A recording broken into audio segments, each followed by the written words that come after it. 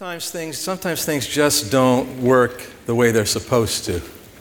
Have you ever noticed that, right? It might be a piece of machinery you have, an automobile, a computer. You ever had a computer not work the way it was supposed to? All right, it wasn't functioning the way it was designed to function. So when we talk about that, we could talk about it's dysfunctional. Anybody here have a dysfunctional computer? Oh, a few of you, okay. Anyway, we get that idea. Dysfunction means things are not working the way they're supposed to. When things don't work the way they're supposed to, sometimes we don't notice it right away, but it catches up with us eventually. Sometimes it makes it evident right away that this is not the way things are supposed to work. Well, it's that way in our lives too, isn't it? Has your life ever not worked the way that you thought it should? You know, in your relationships or in your money or in your health or in your plans or whatever, you know, has not turned out the way you thought it should. Things aren't working properly, and so you say there's dysfunction in your life. And the reality is that all of us experience dysfunction in our lives because none of us get it perfect. None of us do everything right. We have things by nature within us that work against all of that. And so we find ourselves being dysfunctional different times, different places in our lives. And that means because we typically are in families at some level, one way or another, that our families can very easily become dysfunctional. All right, and I don't know what comes to your mind when you think of dysfunctional families, but all I want to say to you is that when we're talking about dysfunctional families, we're talking about families that are not working the way they are supposed to. And when I say the way they're supposed to, as a Christian and one who accepts what God has said in the Bible, we're talking about families not operating the way God says it's supposed to, and therefore is dysfunctional. And certainly there's a huge spectrum of dysfunction, isn't there? And we know, some of you in your background, you would look and say, man, do I come from a dysfunctional family. And you're still dealing with stuff today because of that. And others, you might say, well, yeah, we did have our dysfunctions, but, it wasn't too bad. So what we're doing in this sermon series is looking at what does God say about how our families are supposed to work. What do we need to understand? What do we need to do? What responsibilities do we need to assume? And where do we need to trust God in all of this so that our families might be what God wants them to be? And here's the thing, when our families are what God wants them to be, that is absolutely the best thing for us and for every member in our family. So we want to continue on this. If you have not been here for the other sermons in this series so far, or online, you haven't seen them, we encourage you to go to our website and either watch the previous sermons in this series or listen to them on a podcast. So we really encourage you to get those things. So today, we're going to continue to focus in on these things. And so, I'll tell you what let's do. Let's go to the Bible. Let's start there today. The book of Ephesians. And if you don't have a Bible with you today, we really encourage you to follow along. And there are Bibles in the chairs there. And we're going to be on just one page in that Bible today. And that page number is 1346. Page 1346. Again, I really encourage you to take that out and follow along. So Ephesians chapter 5. And we are going to start in verse number 15. Ephesians 5, verse 15. Now, so far in this chapter, the Apostle Paul has talked about, hey, there's certain things that don't belong in your life, and you need to be motivated by love, and when you're motivated by love, these things won't be a part of your life. And then he says we need to walk in the light of what God has shown us. Don't live like the darkness that's out there in the world. Live in the light that God has shown us. And then we pick up here in verse number 15.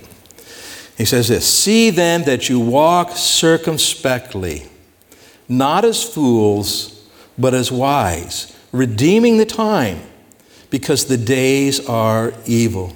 Now, when the Bible uses the word walk like this, it means how you live. It's how you're walking through life, we might say. So it is how you are living your life. So he says, see then that you're living your life circumspectly. Well, what does that mean? Well, it's the idea is this. The word means the idea if there was a hole here, and you the idea of around. You're very careful walking around that hole. So the idea is it's paying attention.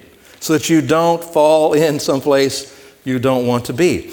Live circumspectly, not as fools. The Bible tells us in the book of Psalms that the fool says in his heart that there is no God. A fool doesn't pay attention to the fact there's a God. And so he's saying, live your life very carefully as though there is a God, because there is one. Not like a fool who doesn't give any thought to God. Okay? That leads you to foolish decisions. And then redeeming the time because the days are evil. Anybody here feel like you have, look, I got way more time than I need. Anybody? Say if you do, which let me know, I could use some of it. You could share yours with me. But we don't. We have a limited amount of time. And so he says, redeeming the time, making good use of it, that you're getting something of value for your time. And he says, because the days are evil. And the idea is that there's a lot of stuff working against you, isn't there? From just the regular stuff that happens in life to sometimes those who have ill intentions to you. It's working against you. So make very, very good, careful use of your time. And then verse 17, he says, therefore, do not be unwise, but understand what the will of the Lord is. Okay? So this is just a very clear contrast. You have two choices in life about how you live. You either live according to the Lord's will, which is what he's revealed in his word. Here's how you live your life. Here's how you interact with people. Here's how you interact with God, and on and on it goes. You either live the way God has said, and you keep growing and learning what that is and doing better at it, and you keep doing that, or you are unwise. You're unwise. Do you remember the story that Jesus told about the fool and the wise man and how they built their houses? Remember that story? He said that the foolish person, the unwise person, builds his house on things. It was talking about sand, but you build your life on things that won't hold it up. Or you can build your life on what God says, which is a solid foundation to build upon. And the storms of life are coming, and that will show what you've been building your life on. If you've been building your life on things that aren't going to hold the weight, it's not going to work. So when we build our lives on God's will, what he says in his word, then we have a foundation that will hold firm and steady during the storms of life that come. Verse 18, he says, and do not be drunk with wine, in which is dissipation. Dissipation means squandering, wasting. You're wasting your life, okay? Do not be drunk with wine, in which is dissipation, but be filled with the Spirit. And really what he's talking about here is, what are you going to let control your life? And he uses wine as an example here, right? You can let, in other words, as you begin to drink alcohol, after a little bit, it begins to affect you a little bit, doesn't it? And the more of it you drink, the more of it affects you. And the reality is the more that affects you, the less you realize that it's affecting you. You see what I'm saying? What do? You end up wasting your life.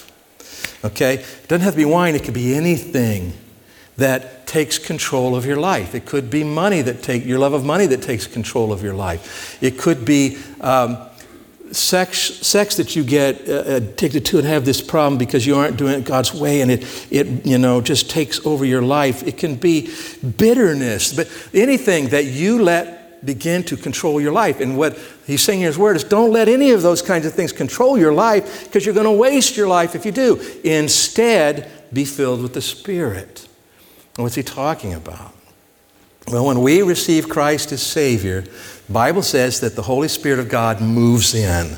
Okay? The Holy Spirit moves in. And the way this is supposed to work is that we go through life yielding to God, yielding to the Holy Spirit, because he will help us to understand this word. And when you're in a situation where you say, man, what do I do? And you say, God, what do I do? The Holy Spirit is going to give you a sense about, yes or no, or do or don't, and you need to yield to that. And so being filled with the Spirit is when we open ourselves up to God and say, okay, God, I want you to control my life.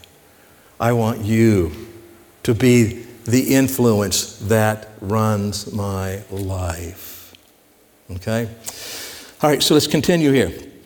This begins to result in how we interact with each other. He says, speaking to one another in psalms and hymns and spiritual songs, singing and making melody in your heart to the Lord. And that's what we've tried to do here today already. Hopefully we did. And most of you made melody with your voices. A few of you probably only made melody in your hearts, okay?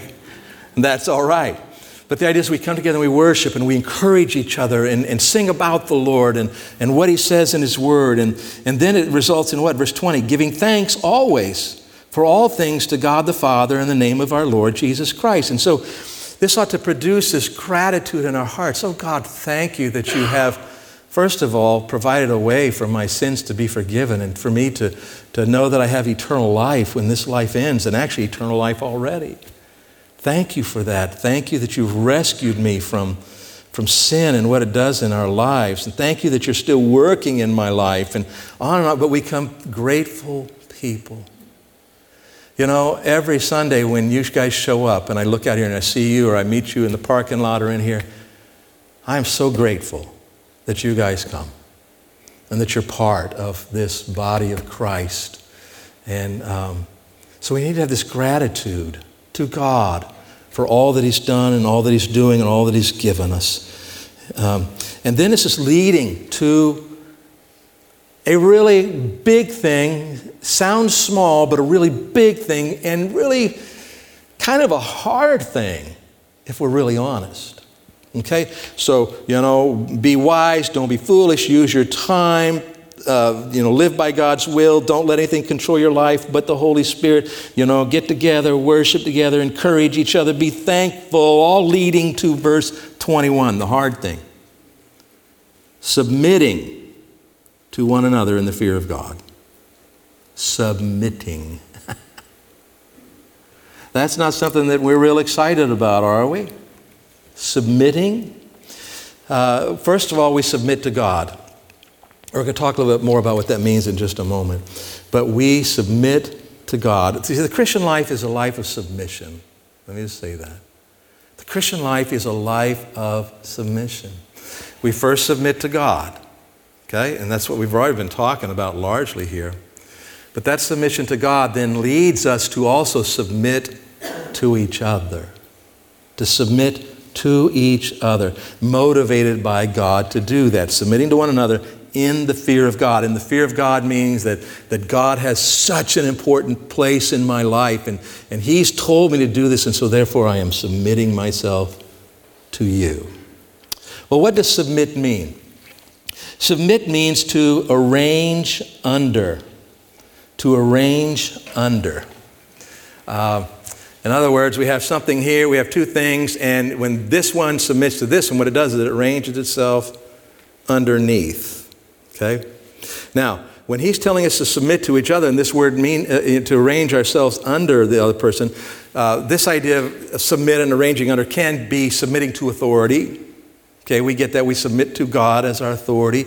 There's human authorities that we have to submit to. Okay, we arrange ourselves under them.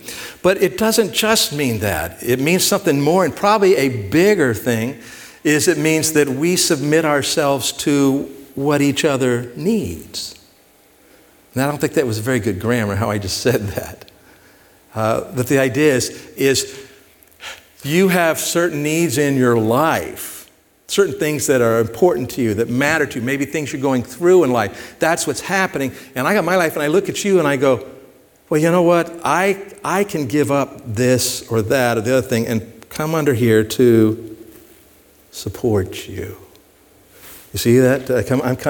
I'm yielding some of my rights. I'm yielding my desires, maybe my preferences. Maybe I'm yielding some of my money. And what I'm doing is I'm coming under you to help support you and meet your needs. And likewise, you can do it to me. So this is what it says here, right? That's what we are to do for each other. Now, let me give you an example of this that's very real to me. How many of you share my desire, almost passion, for watching the New England Patriots? I mean, I thought there'd be more of you. But anyway, the fall is coming, right? I mean, it's going to be, and I love that. I love to watch the games, sit down at my house and watch the games. I'm living vicariously, I know, through them, and that's so they better win. But so that's happened. And many times the games are on Sunday, they start at 1 o'clock, right? Well, we have a worship service here that goes to 12:05, sometimes 12:10 when the pastor's talking longer than he ought to. And the service is over and we talk, we fellowship. And let me give you an example. So maybe been here for a half an hour, the game's going to start in about 20 minutes, and normally I can get out of here and get home and maybe grab something to eat and sit down and watch the game. But let's say I look across the foyer out there and I see you, and you're still there for some reason.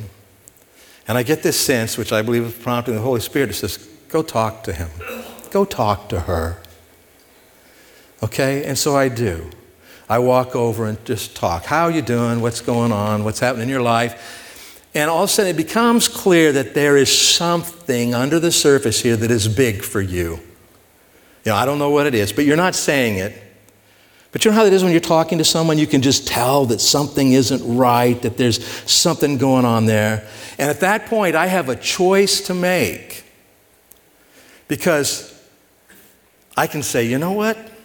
They aren't telling me anything. And the game starts in 20 minutes.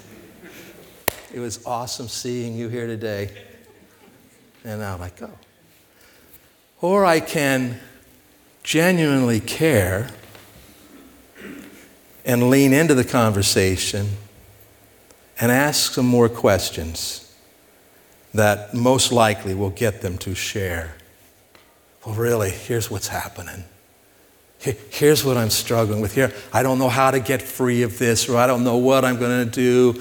And sometimes those things are really deep emotionally, and and we're not going to solve it all right then, but it is so important that I engage with this person, and have this conversation, and listen. And I know at that moment that I am going to miss the kickoff.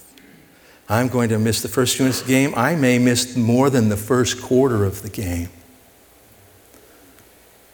And I almost always choose to lean in and ask the question. Why? Because I'm submitting myself to you. Because of what God has said. Because of what God has done for me. And what he's told me now to do for you. And this is not because I'm the pastor. All right? Do you understand what I'm saying? All that I have described to you is not because I'm the pastor. Okay? I do have that role. I understand that. But it's because the Holy Spirit has prompted me and led me. And so what I'm doing at that point is I am saying, okay, look, I can just kind of let this slide and go home and watch the game, or I can arrange my life under you here to begin to minister to you and to meet your needs. And I've never done that and ended up regretting it. Never. So this is the idea of the Christian life being a life of submission. We are to submit ourselves to one another, arrange ourselves under each other as need be. Now, does this, when I submit like that, and choosing to spend time with you and to help you and support you, does that mean that you're more important than I am? Really? Are you a more important person than I am, and that's why I have to do that? I know you guys know me, and some of you look at me and said, he's asking me a trick question, isn't he? I'm not. No, the reality is, no, you're no more important than we're both equally important. We're both equally valuable. But God has commanded me, so I'm willingly submitting myself to you. You see, this is God's perfect wisdom on display.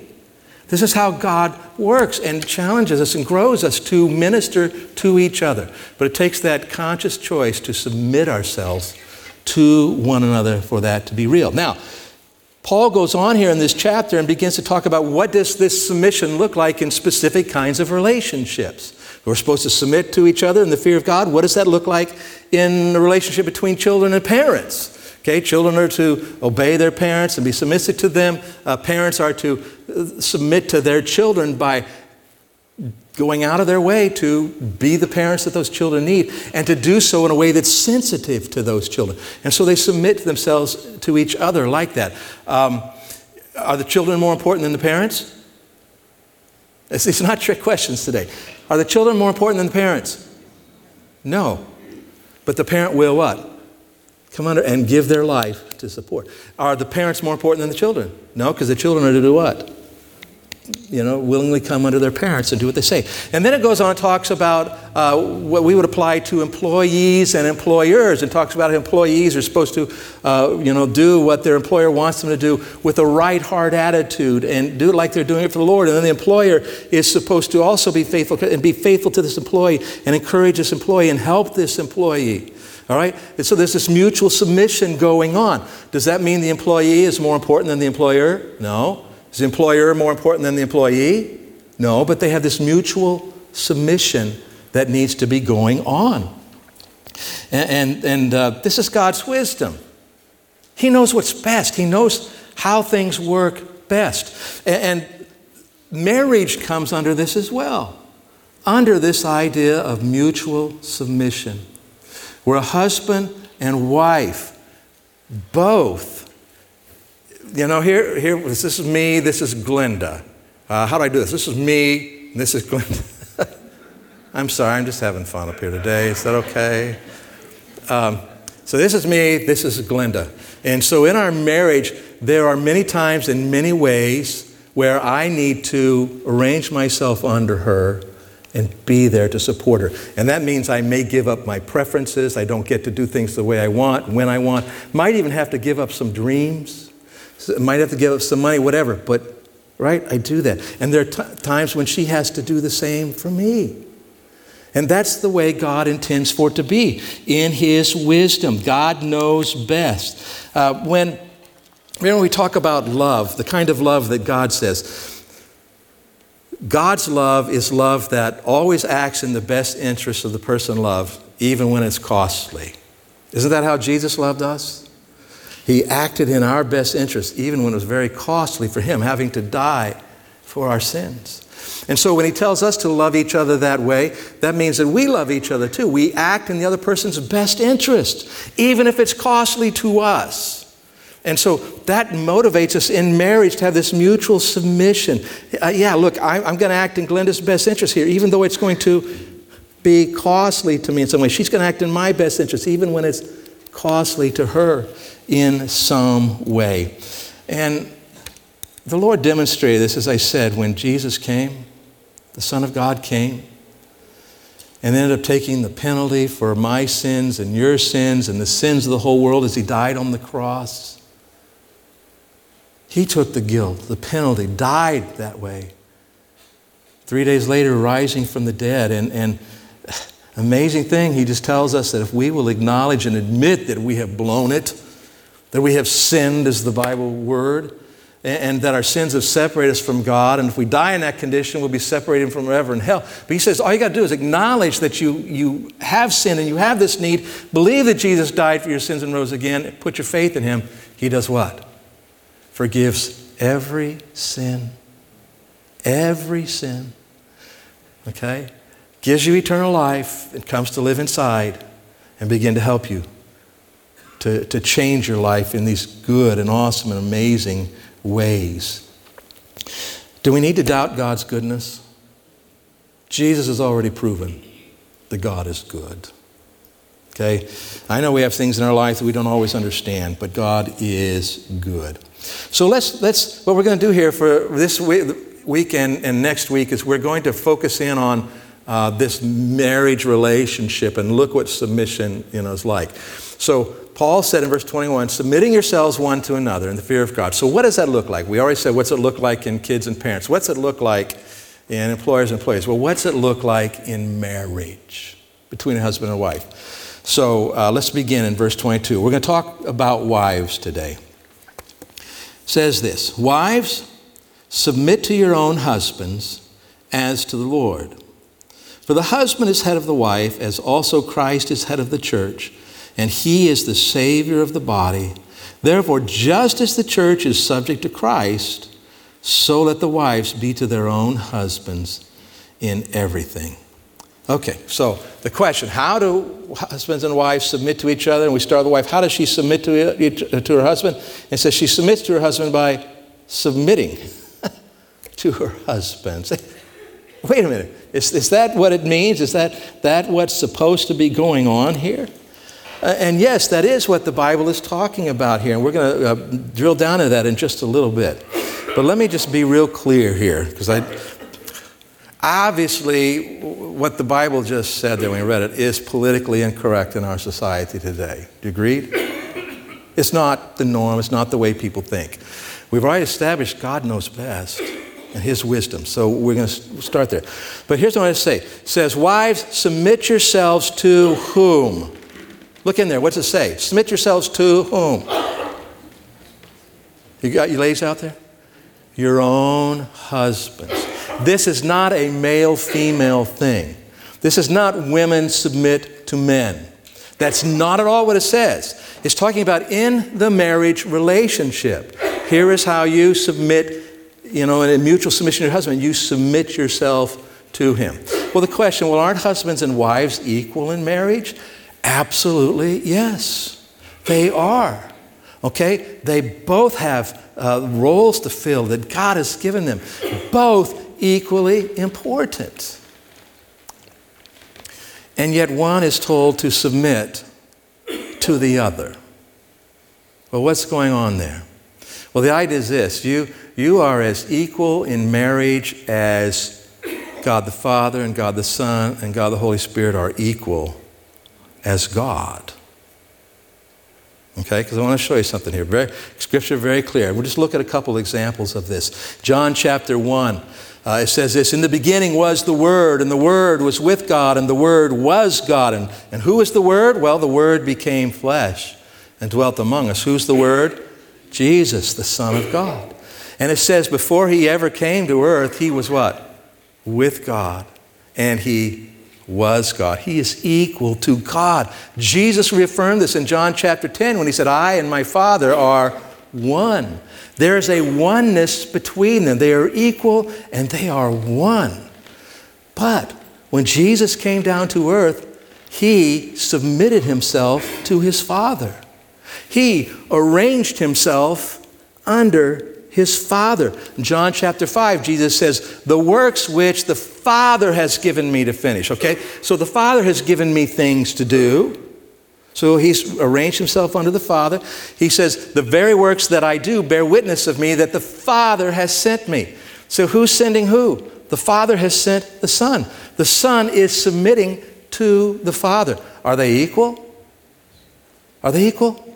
Absolutely. They are one. And yet He is submitting. Okay? In John chapter 8, He says, I do nothing of myself, but as my Father taught me, I speak these things. What I'm saying to you is what my Father has told me to say to you.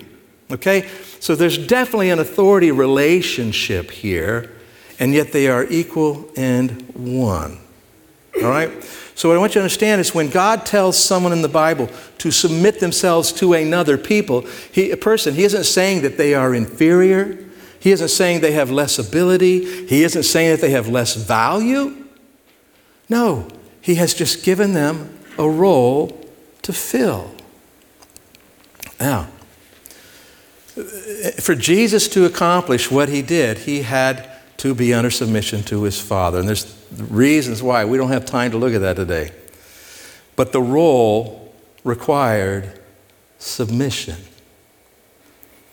Well, in marriage, in God's wisdom, His perfect understanding, when it comes to the wife, He says the role requires submission. Not because you're not valuable, not because you might be better at some things than your husband, not because any of those things. It's just because for this to work the way God intends, He's given you the role that requires submission. Okay? All right. So let's talk a little bit about what this looks like then for a wife. First of all, let's look again. It says, wives, submit yourselves to your own husband, submit to your own husbands as to the Lord, for the husband is the head of the wife, as also Christ is the head of the church. And so we talked about when we put ourselves underneath another person, a wife is under the authority of her husband. That's what the Bible says. Now, once again, it's like, what does that mean? Okay, before we're done here, I'm going to try to clarify this and help you to see how this is intended to work by God. But it says she's under her husband's authority, okay? And under the authority here, there's something that comes with authority. When God puts someone, let me back this up. So God has given me a responsibility and authority over my children. Okay, we've already talked about that, right? I have authority over my children. Well, what does that mean? Well, it means a couple things. One is it means that I give them direction. I help them to know here's where we're going, here's where the things are supposed to work, and here's where you need to go in life. And so we give direction. That's what it says, Jesus, the head of the church, husband, head of the wife. Okay? But it also says he's the Savior of the body. And we read that that's in that verse 23 also. That's the idea of protection. And so for my children, I provide for them an umbrella of protection to them, okay? You can imagine that, right? It protects them. It's like you carry an umbrella out in the rain, it protects you, right? Well, I'm trying to protect my children from the things that are going to harm them. And I'm working with them to help them to know where God wants them to go and what God wants them to do. Well, when God it says to the wife, I want you to arrange yourself under your husband. That comes with it an umbrella of protection. When you submit to your husband, God will work in your life and will provide you protection through that. He will also help you working with your husband to have direction in your life and what it is God wants you to do. Well, I can figure that out on myself. Well, sure you can, but God says, let's do it this way. Because God in his wisdom knows what's best, and he is good. So it's under a husband's authority. Now, let me say this to you. We are never going to read anywhere in the Bible where it says husbands are to make their wives be under their authority. God does not command husbands to put their wives under their authority. He does not. Next week we're going to see what he commands them. Okay? God tells wives to put themselves under their husband's authority. Why? Because they're under God's authority, and he says to. Do you see the difference? So we're not talking about anybody lording over anybody. That's not the way this kind of authority works. So she is told to be under her husband's authority. And look down in verse 33. It says, he's summarizing this whole thing about marriage here. And he says this, nevertheless, let each one of you in particular so love his own wife as himself, and let the wife see that she respects her husband, that she respects him. And so it's telling us here that this submitting comes with respect, genuine respect from the heart. This man is valuable. This man is worth knowing. This man is worth growing close to. This man is worth following and going through life with. I respect you. Now, that's hard when he ain't acting respectable, isn't it? It is hard. But the Lord says to you, respect him. And I think what's going on here, God knows that let me back up. It's counterintuitive to you, ladies. And not just ladies, to all of us. But it's counterintuitive to you. If your husband is not acting like a respectable man, he's being selfish, maybe he's being sinful in some way, or he's not paying attention, or whatever it is, you think what I have to do is hold that over him. I got to make sure he knows he's not doing right. I got to show him that he doesn't measure up. Otherwise, he'll think everything's fine, right? But God says, no, respect him. Because when you treat him with respect, I guarantee you that that is going to impact him. That is going to help him to realize, wait, I do have this role. To begin to feel the weight of responsibility, because now you're looking to him for that. And somehow God has set it up where when a wife shows this kind of respect, a respectful submission to her husband, it motivates him to become more respectable. Okay? That's the way God has set it up. And the title of this sermon talks about ladies first and trying to wonder, why does God, every place in the Bible, in Ephesians, in 1 Peter, and even in Colossians, why does he always give instructions to the wife first? I don't know, you think you might give instructions to the one who's supposed to lead first, but he doesn't. He gives it to the wife first. And all I can think is that it's such a powerful thing when a wife genuinely from the heart chooses to respectfully submit to her husband, that it is a powerful thing in his life and enables him then to assume I say enables him, but enables him to assume his responsibilities. Understand, the husband's responsible either way to be what he's supposed to be, but you can make it easy for him or you can make it really hard, ladies. And when you show respectful submission, you make it much easier for him to be the kind of man that he is supposed to be. And so you're under authority and you respect your husband. And so let's talk about an analogy here now. Let's talk about the dance. Traditional ballroom dancing. Have you ever seen it? I mean, traditional kind. I mean, it's beautiful, isn't it? It can be amazing. All right? And in traditional ballroom dancing, there is, in the couple, there's always a lead. They call it the lead, and then there's the follow. That's what they call them. In traditional ballroom dancing, that's the man is typically the lead, and the woman is the follow. Now, as they dance, when they both figure out how to do what their role is, my role is the lead. What does that mean? And how do I do that? And then it says, my role is the follow. And how do I do that? When they get that right, magic happens. Okay? They don't have, I mean, there is dancing where they have memorized choreography, but the traditional ballroom dancing is not that. It moves and flows, this leader and a follower. And when we watch that, do we find ourselves focusing on one of them or the other of them? No, we find ourselves focusing on what? Them together. Now, is the lead more important than the follow? No. Is the follow more important than the lead? No. When they both fulfill their roles, it's a beautiful thing. And that's the way it is in a marriage. When both fulfill their roles, it is a beautiful thing. God does something special. And really what he does is he shows the world what his relationship is like with his people. That's what is set up in the verses. Like we submit to the Lord and like he leads us. Boy, there's so many more things we could talk about. And you may have a lot of questions. That's cool. It's good. Feel free to talk to me, talk to each other, get in a life group, talk about it there. But I think we get the core idea here, right? This is the way God has set it up in his wisdom. And so what I want to leave you with today, and this is not just for wives, for every one of us, there's something that we need to settle in our hearts and minds. We got to settle this.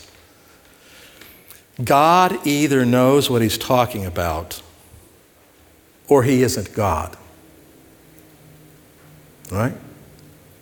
And so when we hear what God says, and sometimes it doesn't line up with what we think or what seems natural to us, and we say, well, I don't think God really knows what he's talking about there. And we don't say those words, but we live that way. We're living like he isn't God. Which is a foolish thing to do, by the way. So we need to settle in our hearts today that he is God, that his ways are best, they are right, and that when we honor him by following those things, that we do the very best thing we could ever do for ourselves.